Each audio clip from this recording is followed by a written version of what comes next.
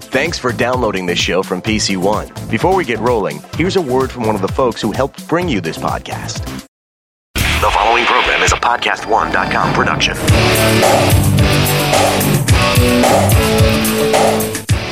So glad you're with us here on the Clark Howard Show, where it's all about you and your wallet. My goal, to give you ideas so you can save more and spend less, and don't let anyone ever rip you off. Clark.com is our website, ClarkDeals.com, our deal site. And speaking of deals, coming up in just 20 minutes, no Clarkrageous moment today. Instead, sizzling deal for you. 6 months of free cell phone service. Free. I'm going to give you the whole scoop in 20 minutes. And later this hour, there are some things I want to make sure you know you don't post on social media. I'm going to fill you in what is leading to a lot of heartache for people, not realizing that on social media, a lot of evildoers are out there lurking. So I'm going to tell you how to be safe. I want to talk about something that is a very hot offer right now from AT&T. AT&T spent nearly $50 billion buying DirecTV.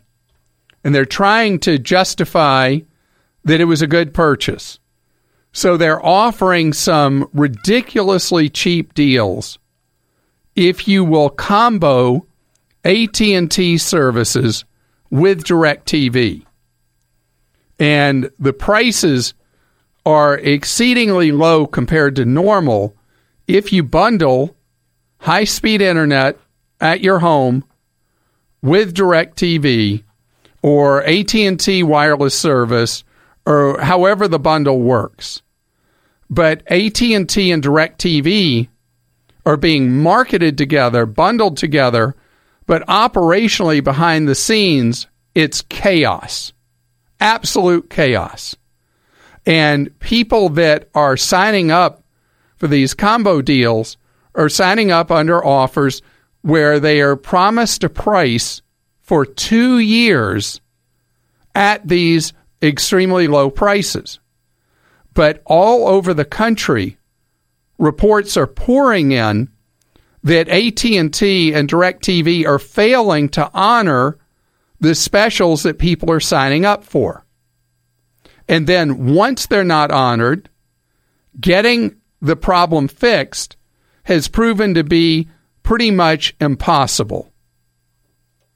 CBS News did an investigative report on the problems, and people are finding by the thousands their way to filing complaints about AT&T to governmental and non-governmental bodies, and the complaint and frustration is the same.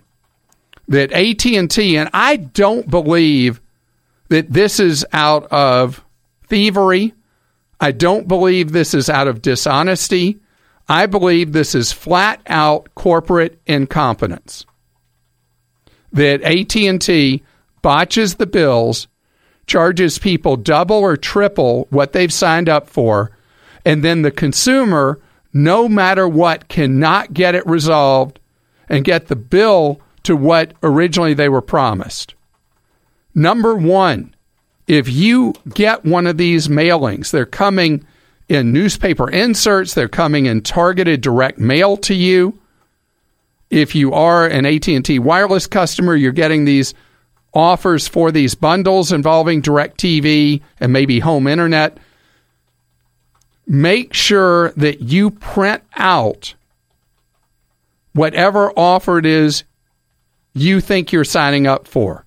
If you sign up in a phone call, ask for a confirmation by email of what you've signed up for and what prices you are to receive.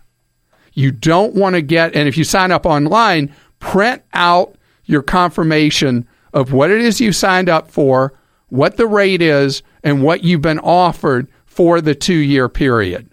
You're going to need that later because you're going to need documentation so you're not in a he said, she said thing. Now, again, it is my belief that AT&T is not trying to rip people off. But the effect is people are being ripped off, and then AT&T does not allow you to file a legal action against them. You have to go to one of those kangaroo court arbitrations that AT&T completely and totally controls. And you're going to lose there unless you printed out documentation of what you originally signed up for and the price that it's supposed to be per month. Now, here's my thing. And the CBS story just validates everything I've been hearing about these problems with AT&T in combination with DirecTV. We are going to contact AT&T. We're going to give AT&T some time to come up with a procedure to deal with the complaints people have, because right now they have no established procedure to deal with these problems. And if they don't come up with a credible way to deal with this, I am going to let you know that no matter what offer AT&T makes to you, you should not sign up with them, period, because they are broken. Now, if they can come up with a reasonable way to start solving this, first of all, it shouldn't be happening in the first place. But it is by the thousands and thousands and thousands and thousands and thousands of Americans. At the very least, they got to come up with a credible way to fix it.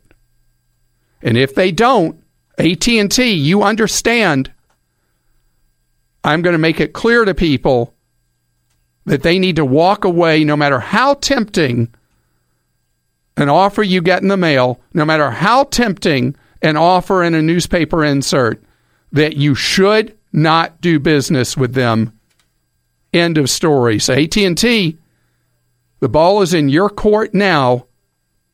Fix it. Kristen's with us on the Clark Howard Show. Hello, Kristen.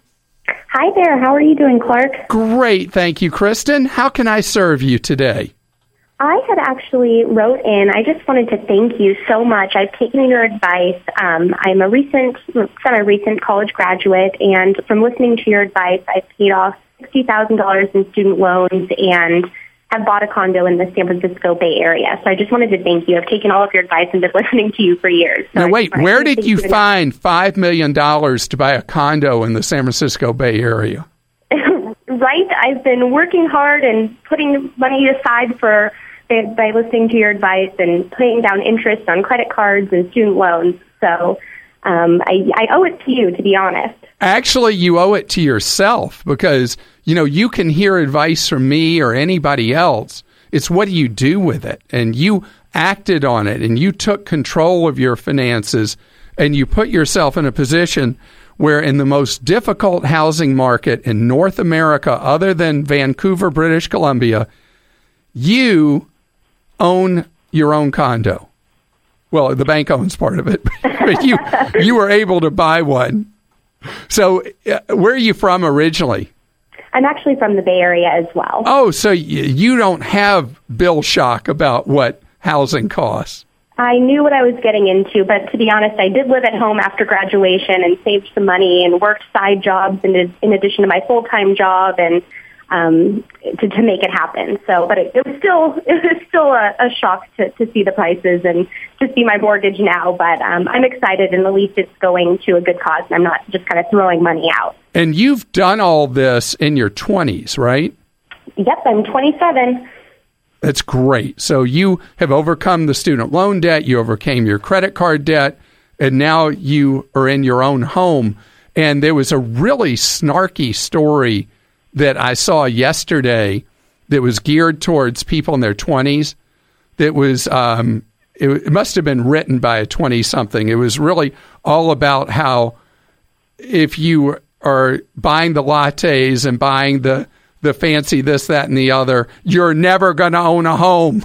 And it was all about the whole lifestyle thing that you have to make sacrifices like you did in order to be able to achieve your goals.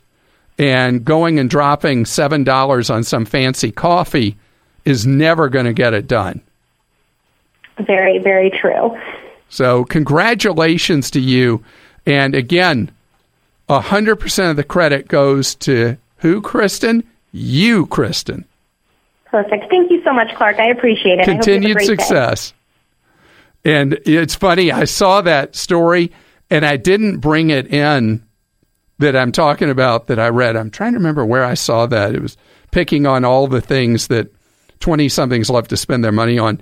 And it would be so unacceptable for me as someone of a different generation to make that kind of value judgment. But somebody of that generation can make that value judgment that you got to set your goals, mean it, and do the changes you need to in your life to achieve those goals that are important to you. Chris is with us on the Clark Howard Show. Hello, Chris. Hi, Clark. How are you? Wonderful, thank you. I hope everything's great in your world. It's great. How can I be of service to you, Chris? We've heard you advise many times that we should seek counsel from a fee-only financial advisor. And right now, one of our financial advisors is an insurance person. And so I want to know how we can find a fee-only advisor in our community. It's pretty easy. And okay. The insurance agents face a tough time right now because there's been a change in culture about going to people who you know the advice is not going to be influenced by commissions. And the insurance industry, traditionally, historically, and today, operates based on the agents earning their living by commission, that they give you the advice for free and make their money back on the commissions on the products that they get you to buy. And the problem with that is that there's too much inherent conflict in that way of doing business.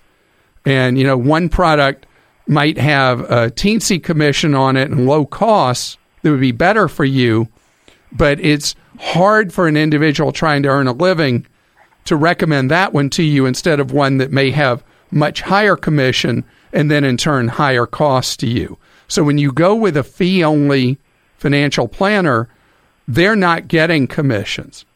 So a true fee-only planner is only getting paid by you for the advice and guidance they give you. And the advice is way beyond, with a real financial planner, it's way beyond just you should own this investment or that one or the other, and you should own this much of this and that little of the other. It's much more about, okay, do you have your will up to date? Do you have directives for health care? What are you doing about making sure that your survivors are taken care of with insurance? It's looking at your whole picture, your goals, and creating a yardstick to see how you're doing achieving them. And I'm going to give you 3 groups you can look at that all do this differently and see what works best for you, okay? Okay. One is Garrett Planning Network, where you pay somebody to do checkups with you, kind of like going to an annual physical at the doctor. Uh-huh. And GarrettPlanningNetwork.com is the website, and Garrett is 2 R's and 2 T's. Okay. And the other that I'd like to tell you about is NAPFA, NAPFA.org. .org, Joel, or .com? .org. And that's the National Association of Personal Financial Advisors. And they are all supposed to be fee only, no games, no gimmicks. And the third is XY, X is in X-ray, Y is in yellow, XYPlanningNetwork.com, which is geared generally towards people in their 20s and 30s. Okay. But it could be usable by someone older also. So look at the 3 of those, see which fits what you're trying to do with the goals in your life, And then interview people. Just because you're at the right type of advisor doesn't mean you're with the right advisor. And so you interview them. Interview first by phone and then in person to make that right call. It's time for a sizzling deal. Let me tell you something. I have a great deal for you if you hop on it quickly. RepublicWireless.com, which is an extremely innovative cell phone carrier I've talked about for years, is doing a special right now where if you come to them for service, you get your first 6 months of service for free with no obligation to stay with them. So no gotchas. You just move your service, port your number to Republic Wireless, and you have a half a year of free cell phone service. Now, RepublicWireless.com uses a special technology to route your use of your phone. And that's why they're able to offer service cheaper than other people. But you have to have a compatible phone to take advantage of this offer. At RepublicWireless.com, you can see if your phone is, in fact, compatible. The other thing is that Apple does not allow iPhones to be used on RepublicWireless.com's network. So if you are an Apple person, you're out on this deal. But, 70% of people in the U.S. use Androids. Most of the Androids people are carrying around would work on the Republic Wireless system. One other quick deal I wanted to mention to you. Costco never offers a membership special. They're offering a deal right now for new members where you join as a basic member and you get $10 on a Costco cash card. You join as an executive, you get $20 on a Costco cash card. Both these deals are explained in full at clarkdeals.com. Okay, you're a human, which means you've done laundry some point in your life. And you know what a hassle it can be separating the laundry, preparing, doing multiple loads. It's not fun. Well, Home Depot might have a solution that makes it easy. Really. They have the new Samsung Flex Wash and Flex Dry washer and dryer pair. These innovative appliances are the first ever to allow you to wash 2 loads and dry 2 loads of laundry at the same time in the same machine. So when you do the laundry, you don't have to mix different colors and fabrics together and destroy your clothes. Flex Wash integrates a large capacity lower washer for everyday washes and then an additional washer for separate colors and delicates. And the Flex Dry integrates a large tumble dryer for everyday items and a flat dryer for your delicates. You wash 1 load, you dry 1 load, everything's done. And both the washer and dryer have a number of innovative features that make laundry super easy, like the Flex Wash offers a steam wash option for removing stains and a self-clean to keep the water odor-free. And Flex Dry features multi-steam to steam away odors and wrinkles, while Sensor Dry optimizes drying temperatures to avoid damage to your clothes. It's technology you can really appreciate. And both are Wi-Fi connected, which allows you to set and start the machines and receive alerts when a load is finished. Together, the Flex Wash and Flex Dry offer the ultimate flexibility to provide the best possible care for your clothes. So get to Home Depot now and check them out. The Samsung Flex Wash and Flex Dry washer and dryer pair.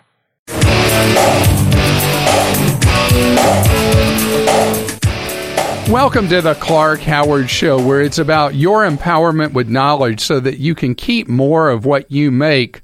Clark.com is our web address, clark.com/ask. So you get to ask your question. You can get off-air advice 9 hours every weekday, except during holidays. You can see how to get free off-the-air advice from a member of Team Clark at clark.com. Move kind of halfway down the main screen, and you'll see how to get that free off-the-air advice. Here's advice that is a follow-up to something I talked about last year leading up to Christmas. And this is from a listener named Dwayne. And Dwayne from Connecticut, thank you for sending this in. Dwayne is very distressed at how many posts he saw on Facebook from people congratulating their mom on Mother's Day with a picture, a full name of their mom, including the mom's last name, and so much other information that it makes it so easy for an identity thief trolling on the web, on social media, to take that information, and they're not going after your mom, they're going after you.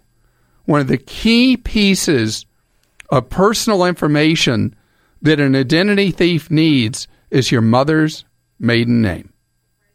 And so when you post stuff about your mom with full name information, picture, details, information about where somebody lives, you are opening up to so many potential problems. And you may not remember what I talked about back between Thanksgiving and Christmas.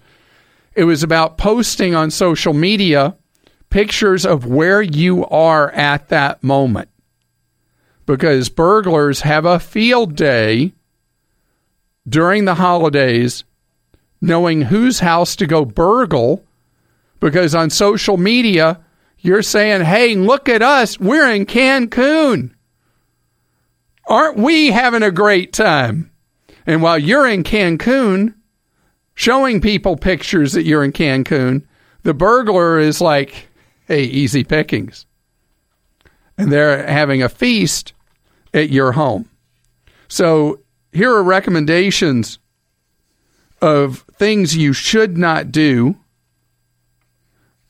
And it's funny because 3 and 4 fit exactly what I just said. This is from LifeWire, what you should never post on Facebook. But this is true for other social media. Your current location and the fact that you are away from home. I just covered that. You or your family's full birth dates. Never say, hey, today is my 26th birthday. So the criminal knows you were born on this day, subtracts, they know what year, and they have another key piece to taking over your identity. There are certain things that are key and central to somebody being able to take over your identity or to apply for credit as if they're you. Obviously, Social Security number, your birth date, your address, your mother's maiden name. I mean, you provide a criminal with the keys to the financial kingdom when they've got those kind of pieces of information.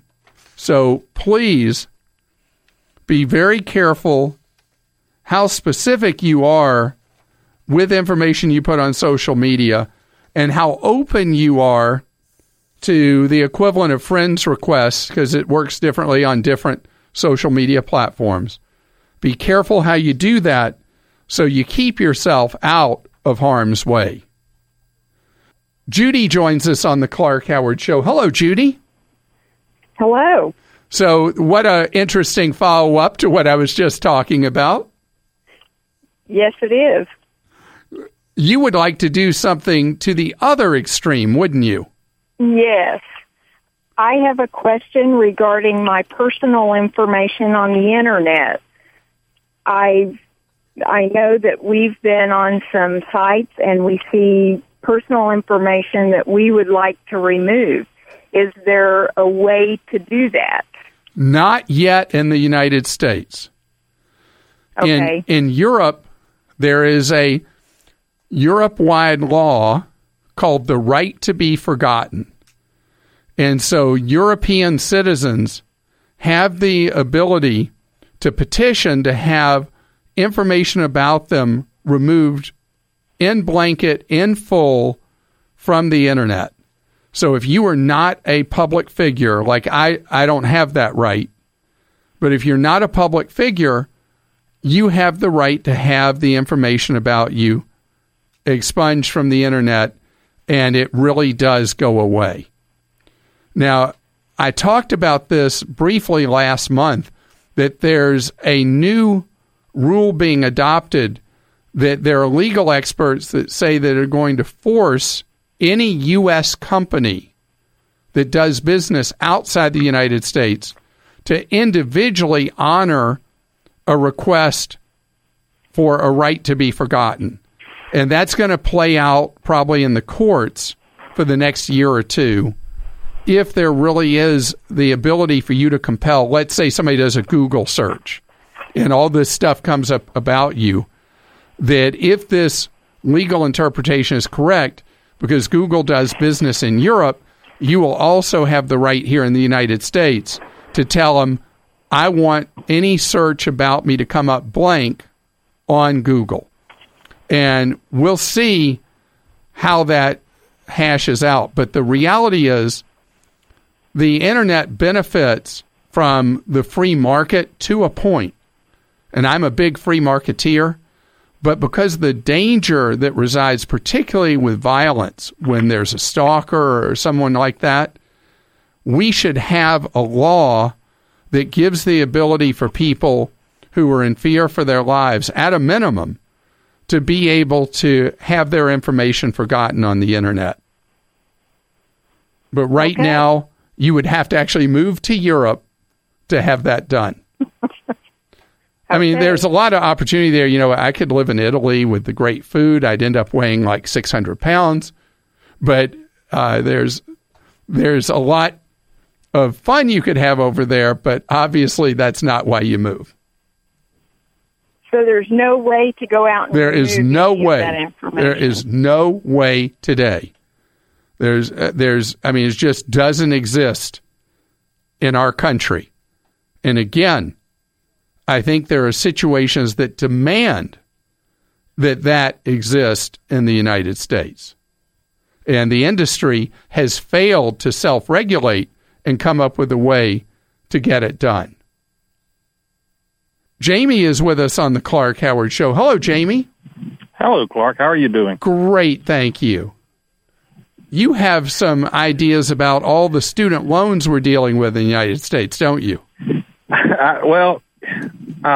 Sunday afternoon I was driving. I work down in Jacksonville and was driving down to where I work at, and you were on the radio and one of your replays from earlier in the week, and you made a statement about the taxpayers are basically on the hook for all the student loans that are out there right now, whether they want to be or not. Right, because the student loan program has a federal backstop to it. And when people don't pay, ultimately the taxpayer ends up absorbing the cost of those loans. And the crazy thing is taxpayers absorb it, and the person who borrowed the money who defaults has his or her credit ruined basically for the rest of their lives too.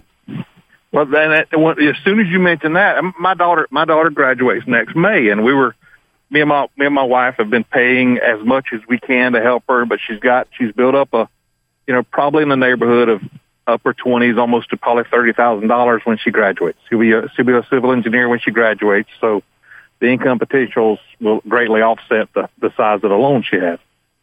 But the question that I've got is, if most of her federal loans is through her government student loans or through a federal program, why can't she repay that loan as a deduction like your taxes are come out, since it's going to a federal agency anyway? I mean, why can't it come out pre-tax? Why wouldn't that, make it easier on when you get a new job, you sign up, here's my federal loan number for my education. And it's a payroll deduction along with having your Social Security taxes withheld, and whatever else is automatically withheld from your check. Exactly. Does that make too much sense for our federal government to do that? I guess it does make too much sense, because that is a very clever way to do it, because a lot of people may intend to pay on them, and then life happens and they don't make that month's payment. And if it came out of their paycheck before they saw it, it would have the same advantage of just being an automatic expense. Like when I tell people, that's the great advantage of contributing to a 401k, because you're investing in your future before you would ever see the money and be able to blow it. So I like that idea. Wouldn't it also? It would also lower, in a time when you're trying to pay off a lot of debt, it would also lower their tax burden also, because it would lower their taxable income. That money that's going to be going out, they wouldn't get hit twice on it. Now, Congress would have to make that decision to make student loan payments made through payroll deduction a something that could be paid with pre-tax dollars. But the burden on the taxpayer is so large from defaulted student loans that would be a very relatively small cost and give students a great incentive, or ex-students a great incentive, to stay current with their student loans and do it through payroll deductions. So that's very smart. When are you running for Congress, Jamie? I have, remember that thing we just talked about, people having common sense? I'm not qualified since I have that. Oh, boy.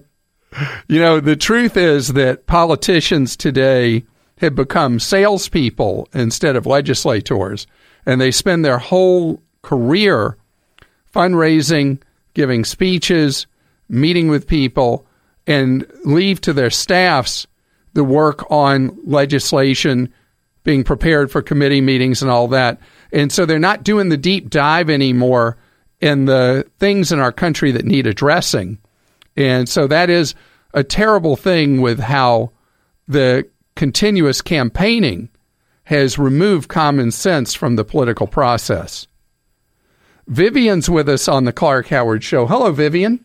Hi, Clark. How are you? Great, thank you, Vivian. You are going overseas. That's correct. It's my first time, and I would like your suggestion about what is the minimal travel insurance coverage that I should get. Well, the travel insurance depends on what portion of your trip is non-refundable that you would lose if there was a reason you couldn't go, and if your health insurance would not cover you outside the United States.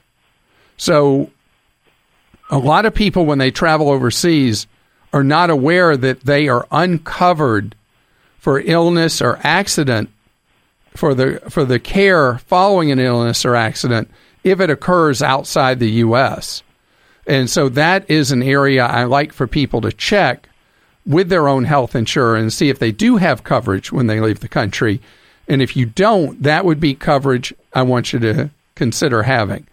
Your trip, are you going on a tour, a cruise, or anything like that? Or are you just going by air and then traveling around? No, it's a tour, and I already paid for the package, but I had to buy my own ticket, airplane ticket. Okay, so if you have bought a tour package, absolutely you want to buy trip insurance. Okay. Because with tours and with cruises, if you don't go for any reason, you're ill, somebody in your family dies, whatever, you still lose all your money. Okay. So you got to buy a trip policy. And so the website I like for you to look for them is a website called InsureMyTrip.com. InsureMyTrip.com. And they have a wide variety of policies available for pretty much every potential thing you could worry about with a trip. And the more coverage you buy, obviously, the more you pay. So buy only what you know you're going to need.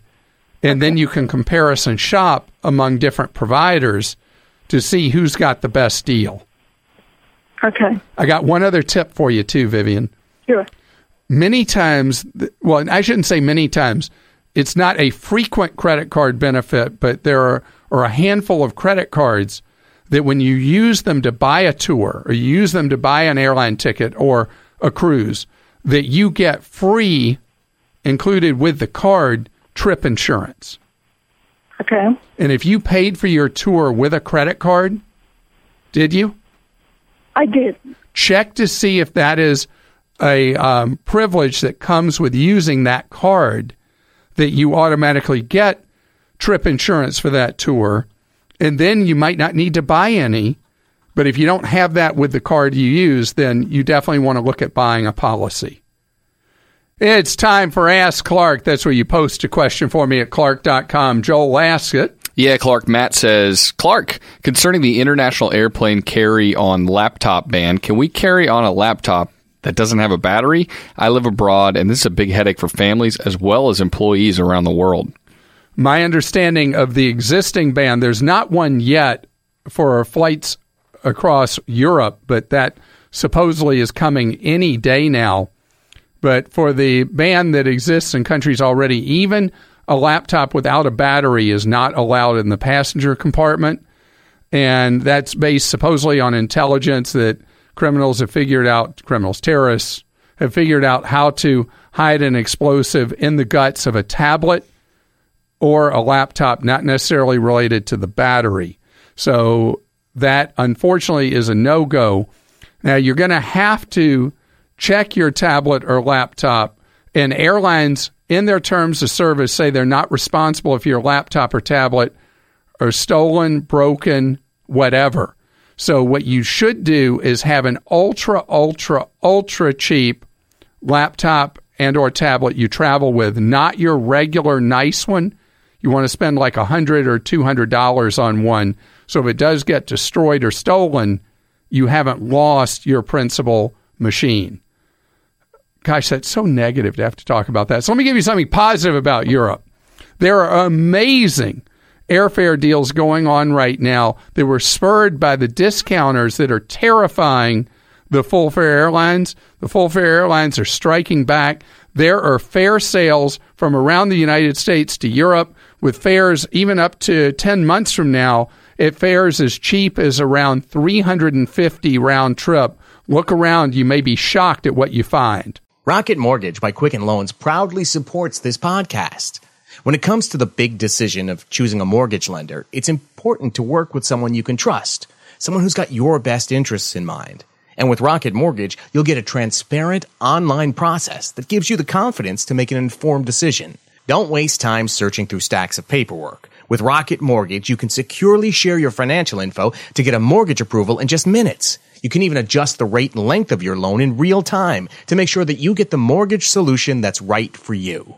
So whether you're looking to buy a home or refinance your existing mortgage, you can lift the burden of getting a home loan with Rocket Mortgage. Skip the bank. Skip the waiting. Go completely online at quickenloans.com/save. That's quickenloans.com/SAVE. Let Rocket Mortgage help you get the exact mortgage solution that you need. Go to quickenloans.com/save. Equal housing lender licensed in all 50 states. NMLSconsumeraccess.org number 3030. This week on All of the Above with Norman Lear, Veep star Julia Louis-Dreyfus sits down with Norman and Paul. Well, you know, there wasn't a script when I was first talking to HBO about it. There was a concept, and my agent had said to me, listen, they're developing this thing at HBO about an unhappy vice president, an unhappy female vice president. And I thought to myself, well, I got to get in on this action because it's gold, and it's so amazing that nobody's done it before. Listen today on the Podcast One app or subscribe at Apple Podcasts or on PodcastOne.com.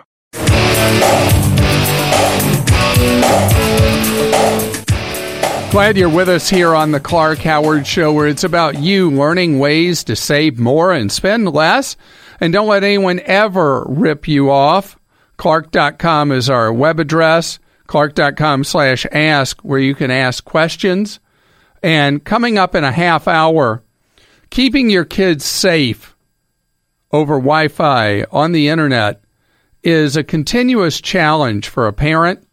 I want to tell you about a new product available that's both a product and a service to protect your kids when they are online. And that's coming up just a half hour from now. I want to talk right now about something that is weird and esoteric, but is a Supreme Court decision that came down, I think, 2 days ago, that's gotten like no media coverage at all. It was a 5-3 decision, and it did not fall along normal ideological lines. It was a mixed bag who was where on this. But what the decision did was it created open season on people who have old debts in their lives.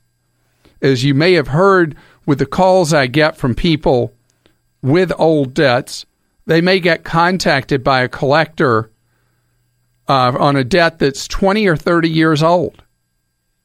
And these are what are known as debt buyers that go to a bank, typically, and they'll say, you know, you've got debts from 1985 that you've long since written off, and they're not worth anything to you.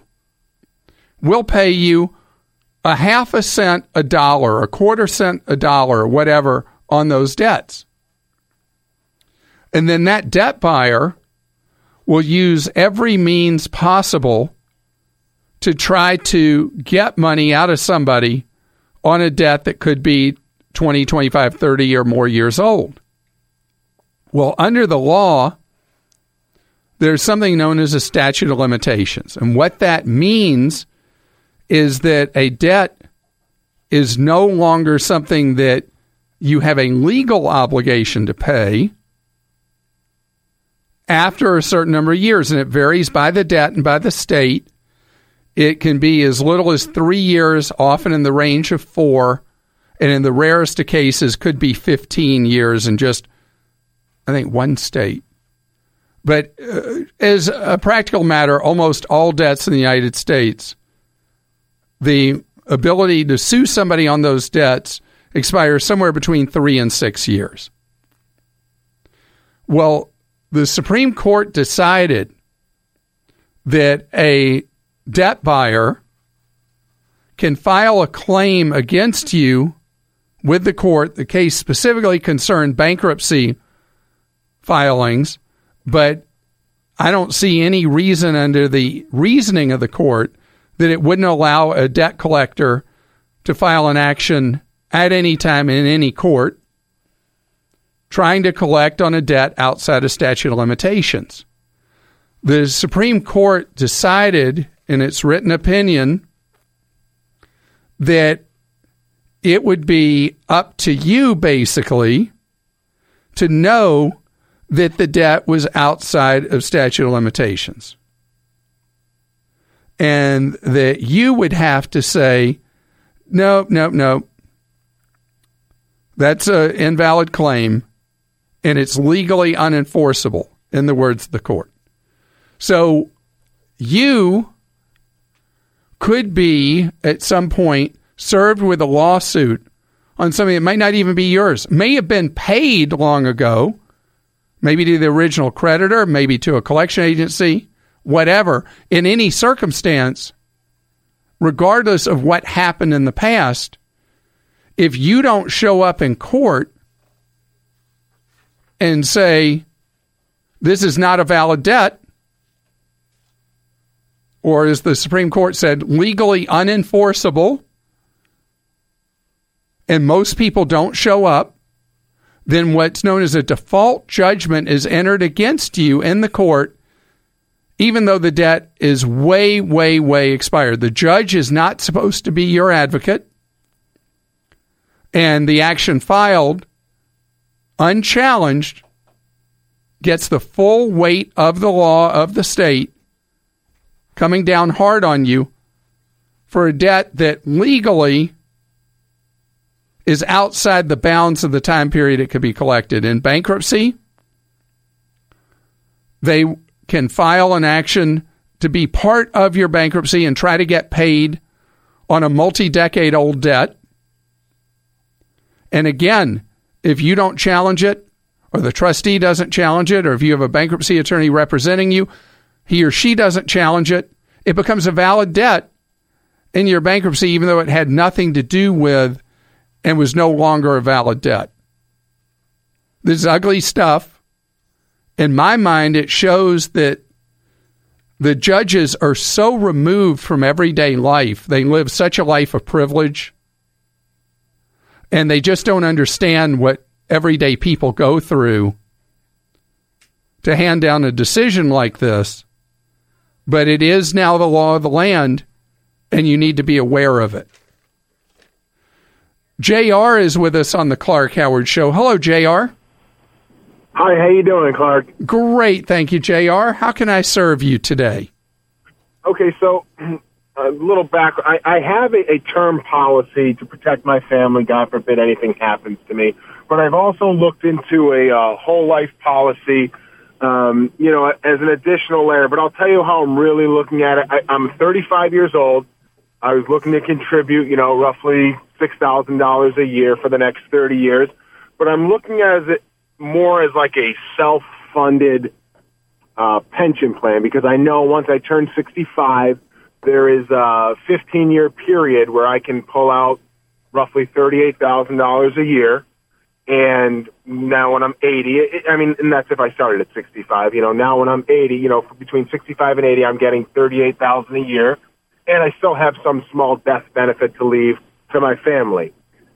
My question is there another option for a self-funded type of pension? Because that's how I'm looking at it, more so than the life insurance aspect of it. And I also do have a 401k with a company match that I contribute to. All right. Well, I really am so glad you're asking this question. So over the next 30 years, you would contribute $180,000. Yeah. And then that would throw off, once you hit 65, it would throw off $38,000 each year that you, in theory, would be able to borrow from your policy tax-free. And then whatever remaining cash value there was at the time of death would go to your survivors.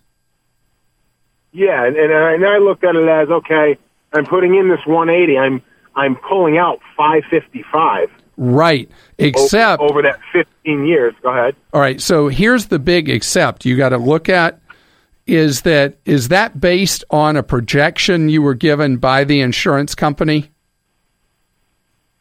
Of course. All right, so here's what you've got to know, and something that is really weird. State insurance departments allow life insurers to do what are known as policy illustrations that are made up numbers that are not guaranteed.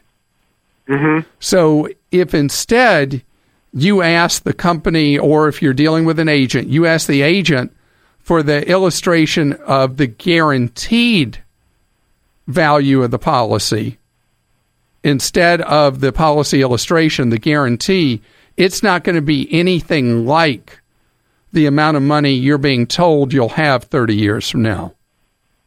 And you can only do it, you can only make the financial commitment if the idea is to create your own pension plan. You can only trust that and believe it based on what the guaranteed numbers are, and anything above that would be gravy. Now, do you know, were you given also the illustration based on the guarantee? No, because I looked through the document, and it was, and then of course, I read the fine print and everything, and this is, these numbers aren't guaranteed. Again, it's projection. Right. So the projections mean nothing. I can tell you, come to Clark's Insurance Company, and JR, you give me $500 a month, and I'm going to turn that $500 into $4 million. And here's my projection showing it. And if a state insurance department lets me do an illustration like that, I can do that. And most people will not read what you read, that it's just an illustration. So ask instead for the actual guaranteed illustration. They may not be willing to give it to you, but when you see those numbers, you may think, oh, this doesn't sound like such a good idea. And you can only invest in life insurance as a way of providing retirement income based on the guaranteed illustration. So the alternative that puts you in the same kind of money at age 35 is to put $5,500 a year into a Roth IRA.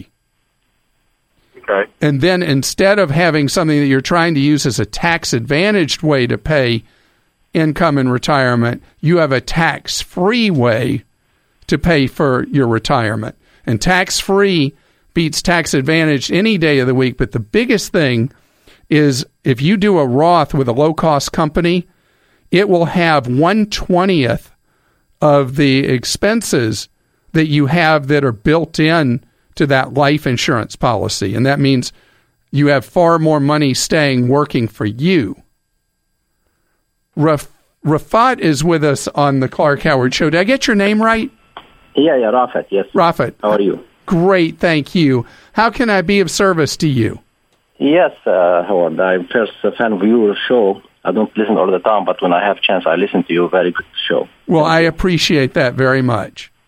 My dilemma is I'm leaving the country for 1 to 2 years overseas, and I have a house. and wondering what my best option. Is it to sell it, rent it through management company, or what to do? What do you think? So odds are pretty strong you're going to come back in a year or two? Yes. Do you love the house? Yes, a lot of memories. Well, the memories are one thing. Do you love living in that house? Not to stick to it. No, not. Oh, okay. If it's not a real sentimental thing, like I can't wait to live in this house again, have you had an increase in value that's been significant since you bought the house? Most likely not that much, but it's because I'm good in the area that didn't go down anyway. So it's stable. So you're kind of treading water with the value. Almost, yes. So if you haven't had a big run up, then it's really just a personal decision whether you would sell it or keep it as a rental property, at least for the next year or two. And the only thing I would say is that if you're going to be overseas, you need to hire a professional management company to manage it and rent it out, knowing that that's going to end up effectively costing you about typically 10% of the rent. Okay, I don't have issue with that. So what do you think? Is corporate rental or personal, or doesn't matter? It really doesn't matter. It's, when you interview rental agencies, you just want to see how their model works, and you want references of absentee landlords that are using them to see if they've been happy with how quickly they've handled tenants. When a tenant doesn't pay, they've done a good job in getting the tenant out and getting a new one in. I mean, you just want to get a feel for what the experience is like that other property owners have had. But managing by remote control when you're overseas, no way that's going to work. And I will tell you, if you have a hard time finding a rental management company that you're really comfortable with, that would tip the scales to going ahead and selling the property rather than keeping it as a rental. And I hope you have a great time overseas. Where are you going to be living? I'm going to the Middle East. Well, I hope you have a wonderful time. Bruce is with us on the Clark Howard Show. Bruce, you've been getting a pitch about being able to extinguish your mortgage debt really, really quickly. Is that true? Yes, that's correct. And how does this supposedly work? Well, I haven't got a lot of research into it, but I saw an ad on YouTube. Actually, it popped up before I could watch my YouTube video, so I watched it, and it said I could eliminate my mortgage in 5 to 7 years if I converted my mortgage over into a HELOC and treated it as a checking account where I paid my bills out of it. Did you just hear your money blowing to smithereens? Yes, I did. All right, let me tell you this pitch. This pitch could not be more poorly timed if they tried. So what's your current mortgage interest rate? 3.875. So you throw away a fixed interest rate of, is it a 15 or 30 or 20-year loan? It's a 30. 30 years, you have fixed money at 3.875 at a time that interest rates in the U.S. economy almost certainly are on an up escalator. And they'll continue to go up. And do you know the first interest rate in America that rises when the Federal Reserve raises the interest rates it controls? Mortgage rates?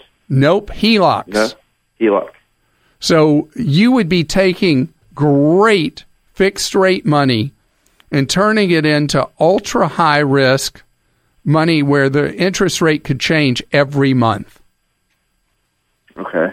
And their pitch is that you do the home equity line and have your checking account all tied up in one, and that every month when your paychecks come in, you're paying down on your mortgage and also paying your bills out of the account.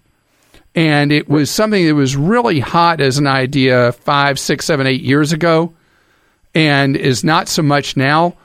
But I got to tell you, it would be the worst thing for you to do today. You got great money at 3.875% fixed. Keep it, Bruce, just like you have it, and don't walk away. run away from an offer like this. Okay, you're a human, which means you've done laundry some point in your life. And you know what a hassle it can be, separating the laundry, preparing, doing multiple loads. It's not fun. Well, Home Depot might have a solution that makes it easy. Really. They have the new Samsung Flex Wash and Flex Dry washer and dryer pair. These innovative appliances are the first ever to allow you to wash 2 loads and dry 2 loads of laundry at the same time in the same machine. So when you do the laundry, you don't have to mix different colors and fabrics together and destroy your clothes. Flex Wash integrates a large capacity lower washer for everyday washes and then an additional washer for separate colors and delicates. And the Flex Dry integrates a large tumble dryer for everyday items and a flat dryer for your delicates. You wash 1 load, you dry 1 load, everything's done. And both the washer and dryer have a number of innovative features that make laundry super easy, like the Flex Wash offers a steam wash option for removing stains and a self-clean to keep the water odor-free. And Flex Dry features multi-steam to steam away odors and wrinkles, while Sensor Dry optimizes drying temperatures to avoid damage to your clothes. It's technology you can really appreciate. And both are Wi-Fi connected, which allows you to set and start the machines and receive alerts when a load is finished. Together, the Flex Wash and Flex Dry offer the ultimate flexibility to provide the best possible care for your clothes. So get to Home Depot now and check them out. The Samsung Flex Wash and Flex Dry washer and dryer pair. Stay tuned for 60 seconds of AP News headlines right after this podcast.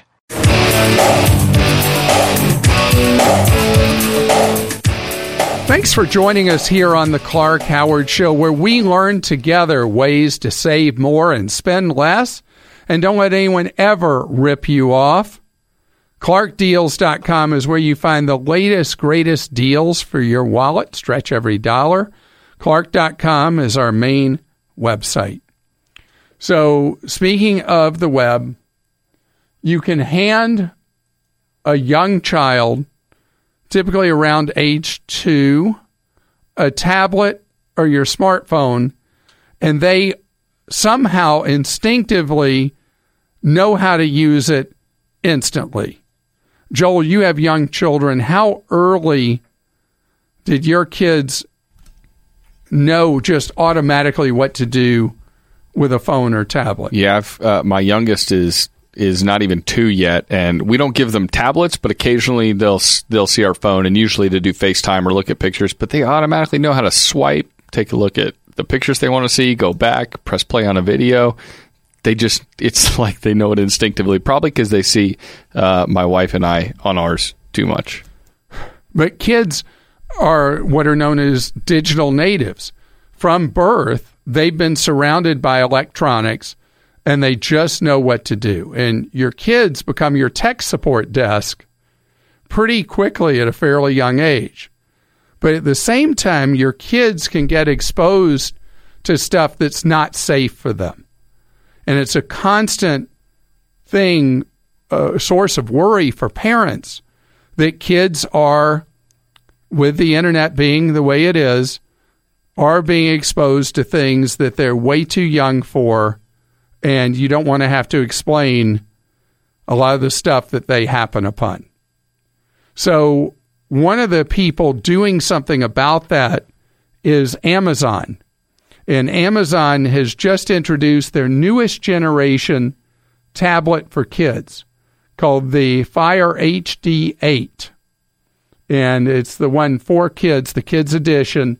It comes with a big, colorful bumper on it. And so no kid who's past about age 5, 6 would be willing to be seen caught dead with this.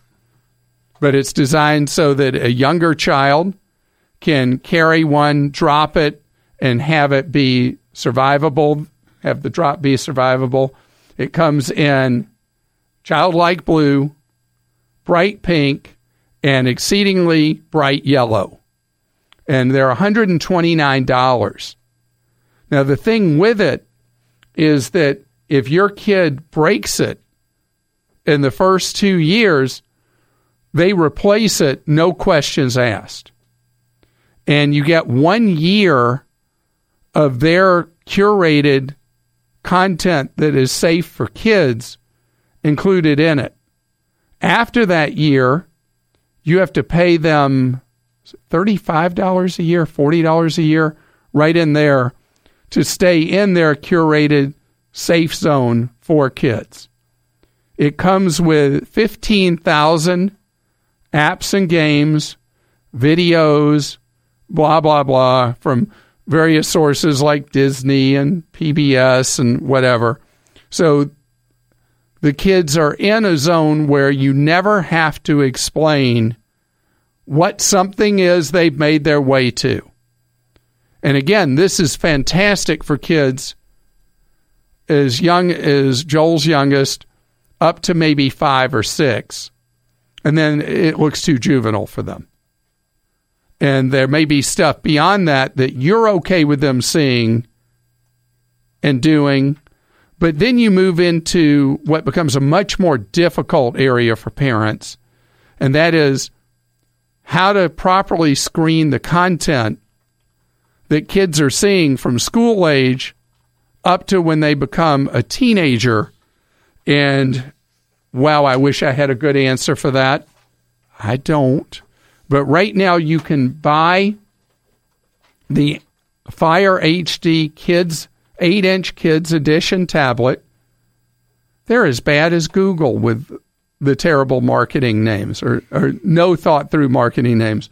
But it's the 8-inch Kids Edition tablet, $129, and it ships in just a couple of weeks if you order it now.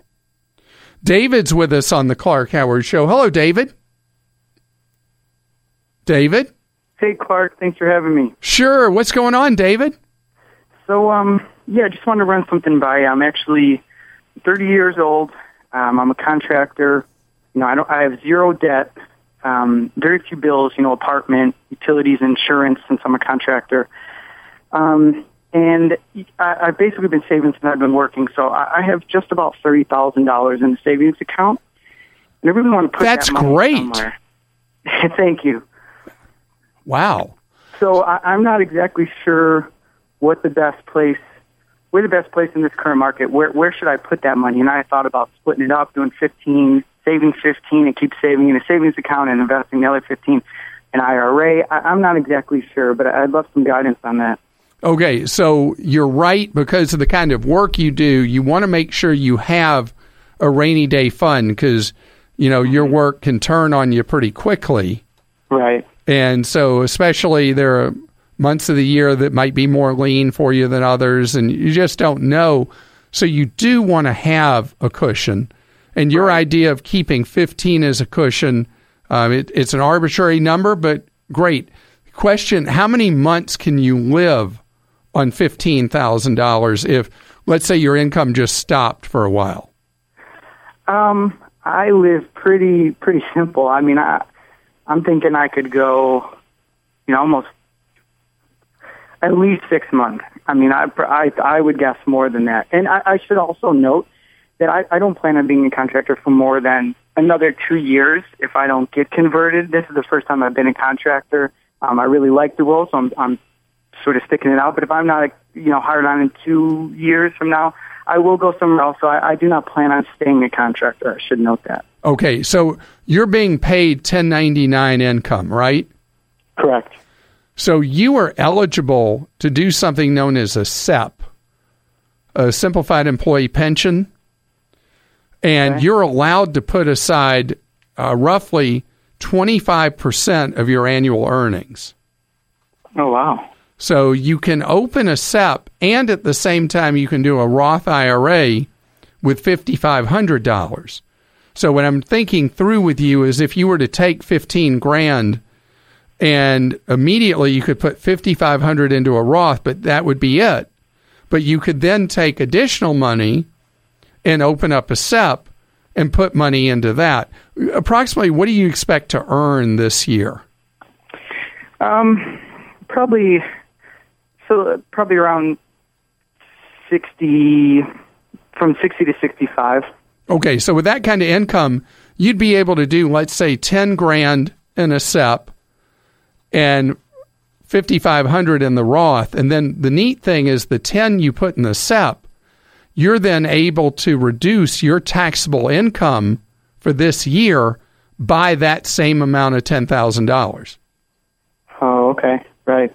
And the wonderful thing with the SEP is it requires no paperwork of any meaning to open a SEP. And anybody who gets paid 1099 is pretty much eligible to do a SEP. Okay. And so all the low-cost companies that I have on my investment guide, they all do zero-cost setup for SEPs. Okay. So you could do the SEP and you could do the Roth. And that's SEP, right? Yes. SEP stands for Simplified Employee Pension. Mm-hmm. And when I tell you it's simplified, the paperwork to open a SEP that you have to do, the government form, takes about 90 seconds.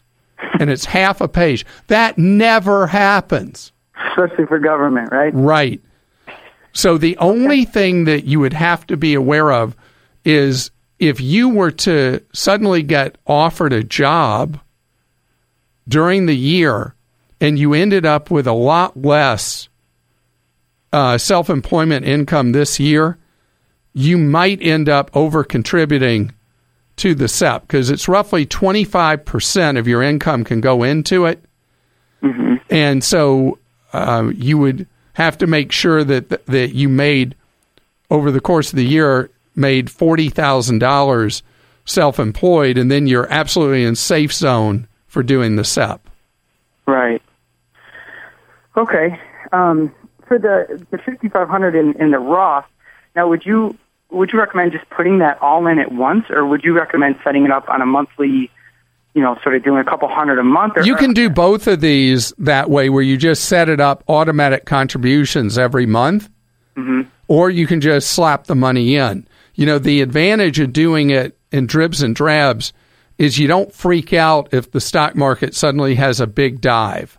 Well, right. That was my concern about just doing 55 all together. And so that's why with the SEP and the Roth, doing it in roughly equal amounts per month the rest of this year would be just fine if that would make you feel more relaxed and comfortable putting money into stock-type investments through a Roth and a SEP. And congratulations to you on the saving you've been doing. Linda's with us on the Clark Howard Show. Hello, Linda. Hi there. Linda, you have a special warning for people when they're out shopping for a car. I do. I really appreciate all your great advice in buying a new car, and I followed it to the T, soliciting internet dealers to give me a quote. Thought I had sealed the deal in writing, and when I showed up at the dealership, they pulled a fast one and all of a sudden said they were losing thousands of dollars and could no longer sell the car to us. So my piece of advice is, unless you actually get something in writing detailing your name and the VIN number and the actual signature of the general sales manager, I would not recommend walking foot into the dealership. All right, so I will tell you, once burned like you have been, you'll take that as a lesson that this is a game dealers play. I never get that complaint about somebody who's shopped online for a car. That is a shady, sleazy action of either the individual involved or that dealership. And I would tell you that is exceedingly rare and unacceptable. Can I ask a couple of questions? Sure. Was this through one of the car services that you got the quote, or was this you emailing dealers and getting back a quote by email? It was by me emailing the dealers directly. Okay. Because that way you could have somebody who would be a scum bucket, but it would be unusual normally for somebody to be that sleazy. And right. So the individual you were dealing with, did it feel like they were just trying to con you, get you there, and then once you were there, play dirty with you? No, I really didn't feel that. I was very thorough with all of my questions and details and made sure, even told them that it was a car for our son and that he'd be coming into the dealership with his 80-year-old grandparents, and they were not interested in any games. So if they were going to, pull a fast one, either the car wouldn't be there or the price wouldn't be right, to please let us know up front and we wouldn't waste our time coming. And he said, oh, no, I can assure you, the car is right here. He took pictures of it. He had the VIN number. He made sure to tell me. So this was completely a sleazy person. Completely. Well, I'm not sure if it was the manager who was sleazy or the general sales manager, but I can tell you this, and it gave me a little bit of comfort, not really, though. A few days after it happened, and we walked out of the dealership, of course. Of course. A few days afterward, I got an email from the internet sales manager who said, I just wanted to let you know that I have resigned over what happened. Wow. So, I hate hearing someone, is without a job, but, it was literally a difference of $258, I'm telling you, that they were claiming. And they wanted me to pay it. And I said, no, we had already agreed on the price. You can pay it. And I really think even if I had agreed to the $258, they probably would have continued rising the price. You know what I mean? Well, you did exactly the power you have in the marketplace, which is you walked.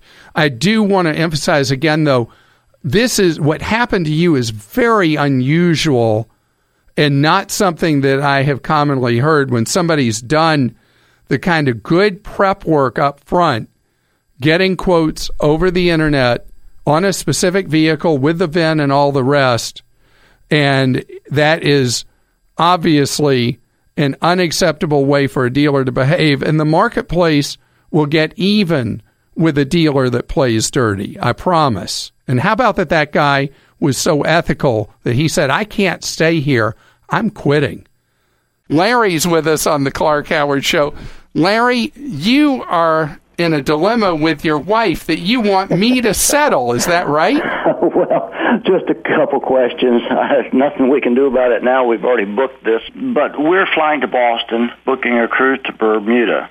You are going to love Bermuda. Have you ever been to Bermuda? Thank you. No, I've never been there. I've been all over Bahamas, but... Oh, no, Bermuda is completely a whole separate world from the Bahamas and is, 700 miles away from the northernmost Bahama island, I think. There's nothing around anywhere out there, but it looks like a postage stamp in the middle of the ocean. One of the most beautiful postage stamps in the world, I might add. How big is it in comparison to a state? Oh, maybe Rhode Island? It is small. Okay. Small. Very small. Okay, we booked a cruise there, and they say we're only going to be there for a day, and I thought, wow, it must be small. You're going to see everything in the day. What should I do in that day that I'm there? What do you suggest? Can you ride a scooter? Sure. If you can ride a scooter, I think the most fun way to go around Bermuda is on a scooter. And you just got to remember to stay on the other side of the street because they drive on the wrong side of the street like the British. Right. But Bermuda is elegant, beautiful, peaceful, and like no other place I've ever been on Earth. And if you're wondering why the cruise would sail all the way, you said your original departure port is New York? Boston. Why you'd be at sea so long... Then you have that short stop in Bermuda, and then you turn around. Where do you go back to? Do you go back to Boston? Right. All right, because people who go on cruises a lot will tell you that the most fun on a cruise ship is at sea, not in port. Well, I've enjoyed it. We've been on 3, but, we haven't had the greatest luck with the food on some of them. And well, I'm sorry about that, but I can tell you that Bermuda is a place that I've been to several times. And the only question after any last trip to Bermuda is, when do I get to go back? Because it really is that special. Thanks for listening to the Clark Howard Podcast. Download new episodes every Monday through Friday at podcastone.com. That's podcastone.com. Here's an interesting fact for you. There are nearly 1 million new books published in the U.S. alone every year. 1 million. So if you like to read, how do you choose what you're going to read? Well, that's where Fully Booked by Kirkus Reviews comes in. You see, Kirkus has been one of the top book review publications for over 80 years. They do a deep dive on thousands of titles every year, including interviewing best-selling authors and telling you what might be the hot new release before everyone else knows. So figure out what your next read is going to be. Download Fully Booked right now on the Podcast One app, at Apple Podcasts, or at podcastone.com. What we're learning about the Manchester bomber. I'm Rita Foley with an AP News Minute. The father of the alleged Manchester suicide bomber says his son didn't do it. We don't believe in killing innocents, he told the AP. But the father reportedly was a member of an al-Qaeda-backed group in Libya years ago. That, according to a former Libyan security official. Meanwhile, police have carried out raids on a block of apartments in Manchester. Witnesses say they heard explosions. Alan Kinsey was a neighbor of the alleged bomber. The actual family that had been there, I'd never really come across them in bad ways. It was always, even when I said hello, they never seemed to speak back to you. It was just like kept themselves to themselves, and that was about it. The British putting more military troops on the streets now as police say it's clear this is a network they're investigating. President Trump has arrived in Brussels for NATO meetings after a visit this morning with the Pope at the Vatican. I'm Rita Foley.